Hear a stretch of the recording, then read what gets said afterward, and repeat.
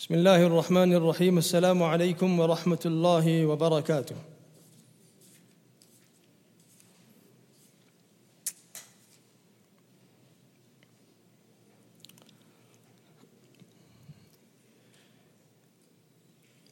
The wife of the Aziz, the wife of the minister of Egypt, she says that if Yusuf alayhi salatu wasalam doesn't do as she wishes, she'll have him imprisoned or she will give him a severe punishment. Listening to this, Yusuf alayhi salatu wasalam makes dua. And he says, Subhanallah, قَالَ رَبِّ السِّجْنُ أَحَبُّ إِلَيَّ مِمَّا يَدْعُونَنِي إِلَيْهِ. He says, my Allah, if I have to compare and weigh up the two options, then really the zina compared to prison, the zina which is easy, which is ecstasy, which is wonderful, perhaps in the dunya, compared to perhaps prison, which might be difficult, it might be hard, but in akhirah, alhamdulillah, is Jannah. The two of them, really you can't compare. So, oh Allah, I choose the prison over that which they're inviting me to. السجن أحب إلي مما يدعونني إليه. And then he makes dua, وَإِلَّا تَصْرِفْ عَنِّي كَيْدَهُنَّ. Allah, if you don't remove their plan from me, أَصْبُ إِلَيْهِنَّ وَأَكُمْ مِنَ الْجَاهِلِينَ. He says, Allah, if you don't remove their plan from me, the whole truth of the matter is that I will maybe, perhaps incline towards it. And this is Yusuf alayhi salam talking. So what is the dua that we need to make? The dua that we need to make always is, Allah, I am a weak, unique servant of yours. Because we all are unique. Allah, I'm weak, I'm unique. But let it be, Allah, that whenever a situation arises, you remove the difficulty of that situation in terms of me getting involved. Because it's so easy nowadays. It's very easy to get involved in any type of sin. Whether it's drinking, whether it's drugs. People can, subhanAllah, children are taking drugs and they're sitting in front of their teachers in class and they're operating, normal. They're taking cards upon cards. And this is not something, people say, no, that's not my kid. It happens. It happens in every home. Allah protect us. And we all can say you shouldn't do it and it's a taboo thing and how bad is it. But really, when you start, that's how we can say. That's what we can say. You should never take drugs. Drugs is bad and it's haram. But when a person is on that journey, it's the worst journey that a person can be on. And we need to be supportive of that person. We need to try and take them out. It's very, very difficult. Okay? So anyway, we need to make dua. Allah, let it not be that I incline towards the sin. Whatever the sin might be. Whether it's drinking, whether it's drugging, whether it's making witchcraft, whether it's making zina, whether it's lying, whether it's cheating, whether it's backbiting. Now, we all have a sin. All of us that are sitting here, subhanAllah, we all have a sin. Okay? We sometimes don't recognize that one sin because we often do it. We do that sin so often that it doesn't actually become a sin anymore. It becomes a habit. And it almost seems that with all the good that we are doing around the sin, that the sin is small. That the sin is something that, just can be overlooked, can be forgiven. So there's again a tale of two individuals and subhanAllah, a person had passed away. These are from history, so we don't take it as part and parcel of wahi, but we take lesson therefrom. And the ulama who give us these tales, basically they had, we say tales or the incident, they had given it from ulama before them till when it happened. Just like how we get, for example, certain stories of the Sahaba, etc. Wherever the narration comes down. So, two individuals, and what had happened was the individual passed away. Okay? This was a great alim and he had passed away. Great scholar and he had passed away. And for some reason, after some time, they had to exhume the body. They had to take it out. They had to, because something seemingly had fallen in. And so they had to take out the body. They had to open the qabr again. When they opened up the qabr, what they found was the body of another person. In this Mubarak land, the body of another person. Subhanallah. And now they were baffled because this wasn't the person that they had buried. But they came to identify this person as somebody who they knew perhaps in a neighboring area. And what they did was, they then went to inquire from this particular person. His family members, okay? And they asked now the daughter who was the heir, look, this is your father, he has almost taken He's taken the place of the alim. So they'll say, ulama say you'll be raised from where you are buried. So if you're buried in a Mubarak land, and may Allah bury us all, make us be buried in Medina al-Munawwara or Makkah al-Mukarrama, amin ya Rabbal Alameen, while in his path. Umar radiallahu anhu used to make dua and he used to say, Allahumma, Allah make it such that you grant me a death in Medina, a death whilst in your path. And he was assassinated whilst he was in Fajr Salah fi sabilillah in Medina al-Munawwar. People used to wonder, how is it possible that you will pass away making jihad in Medina? That doesn't make sense. Anyway, so the daughter said, listen, there's nothing that I can think about my father in terms of him doing something extraordinary. Okay? And I said, look, there must have been something. There must have been something. So she said, the only thing that I can remember was that this individual was a person who used to drink. But every night when he used to come home, he used to make sincere tawbah. And he used to be like, Allah forgive me, and Allah, I got this bad habit, and Allah I'm really in this position, and I'm weak, I'm your humble servant, and Allah ultimately, and there's no power and might besides Allah. That's the reality. And if a person is involved in something, it's because, subhanallah, we perhaps haven't utilized the opportunity to get tawfiq from Allah.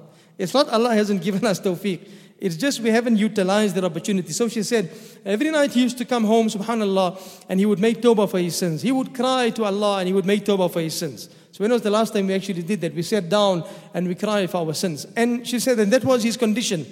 And then they found out from the alim and his family, and subhanallah, what they found out was that he used to give wonderful lectures. He used to give great bayans. He was a great scholar of his time. But at night, just before he used to sleep, he used to say to relax a little bit. He used to take a drop of wine so that he could get a bit of a nice sleep. And he used to say that there's nothing wrong in this because of the small quantity. Now, subhanallah, because of that, Allah made the situation change. The point I'm making is, brothers and sisters, everyone has a unique sin. Right?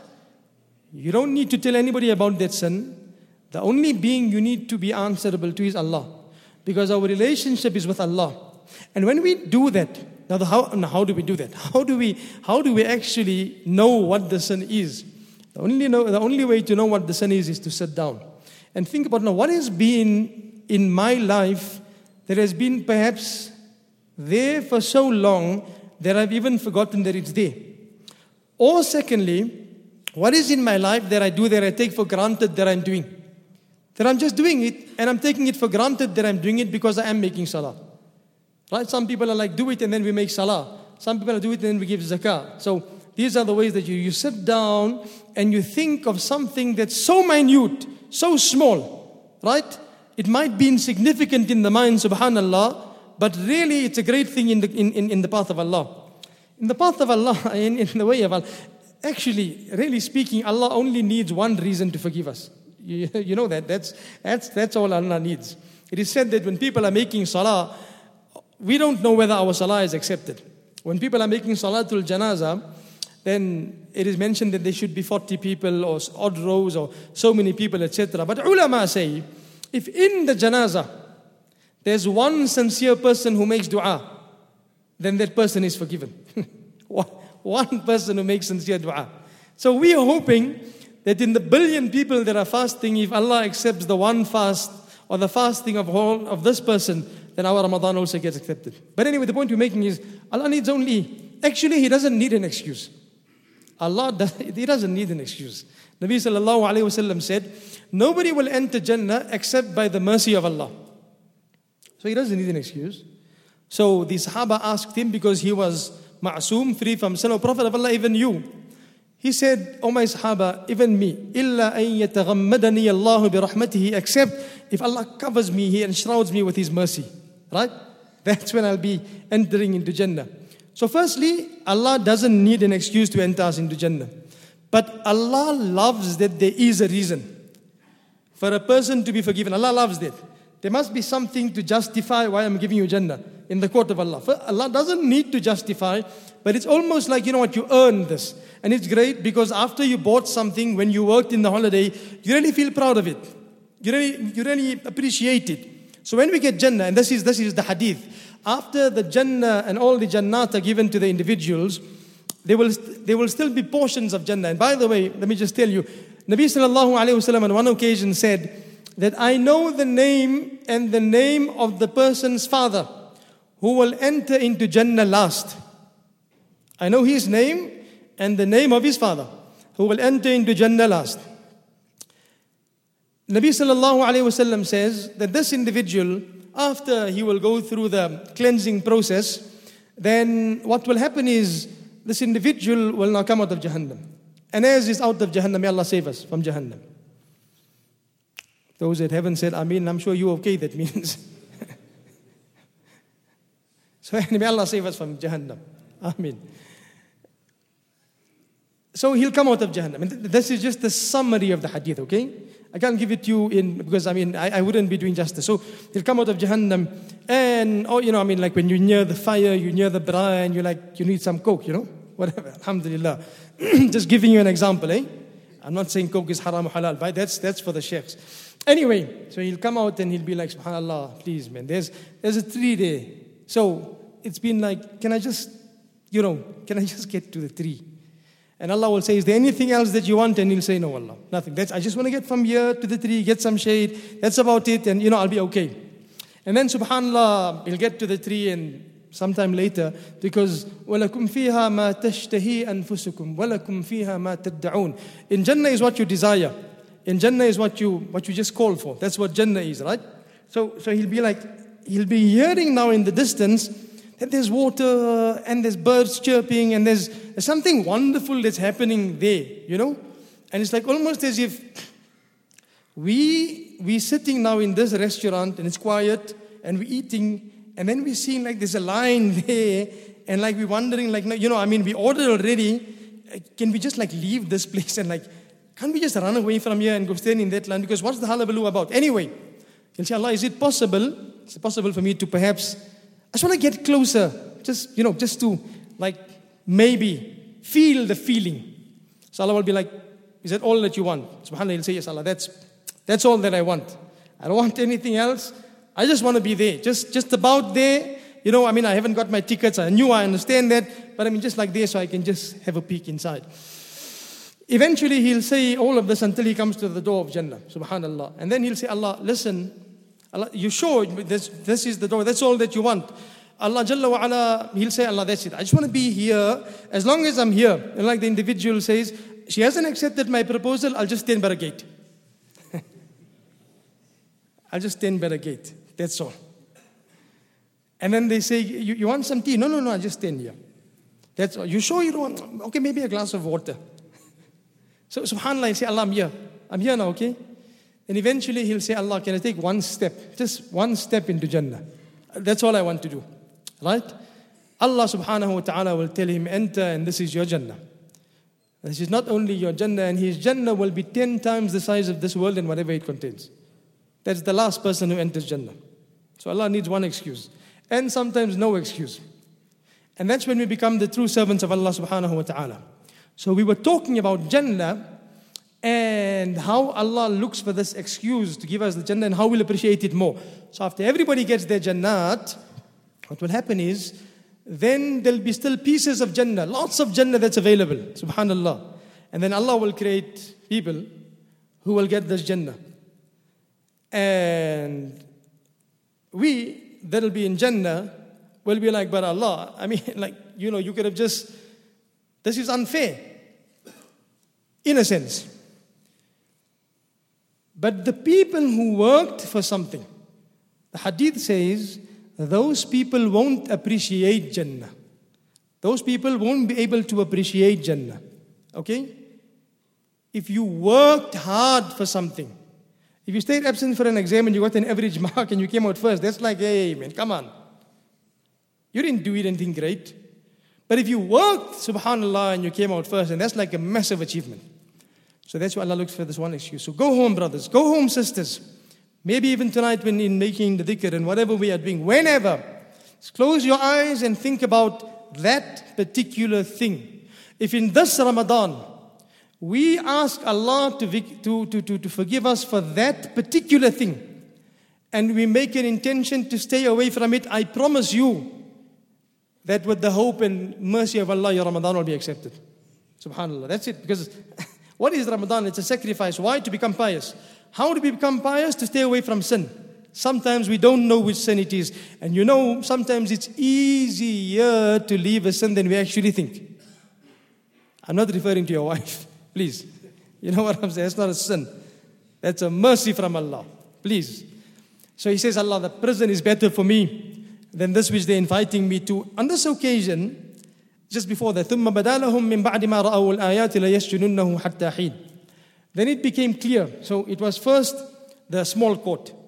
Right? Yusuf alayhi salam, there was the minister, there was the wife, small court. They had a small court settlement. Oh Yusuf, please forget about it. You made a mistake. Don't cause it again. Remember the incident? Small court. Then she took it on appeal.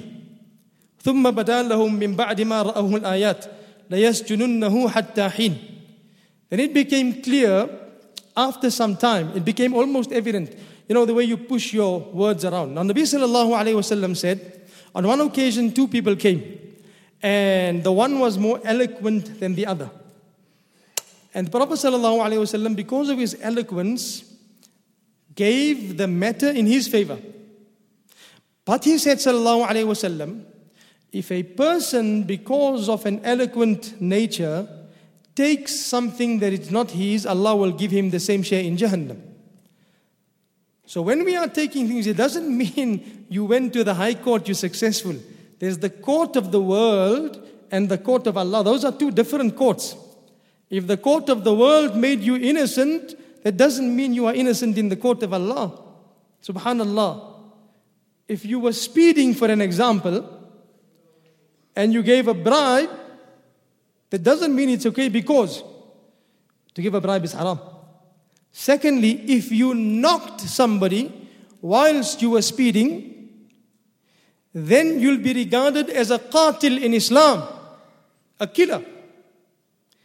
If you die whilst you are speeding and there's a speed limit, then you'll be regarded as one who has committed suicide.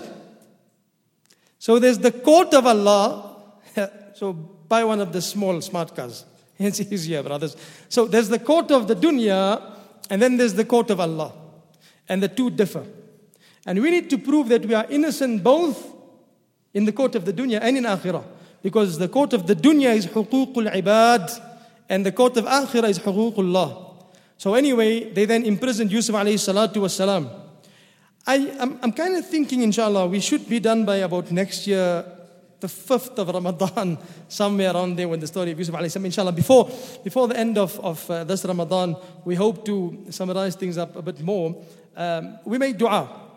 I think today's lesson, primarily, as we are moving now into towards the ending of Ramadan, is what is that sin? What is that thing that you are doing? And secondly, what is the other thing that you are doing that is great, but nobody knows about, and sometimes not even you?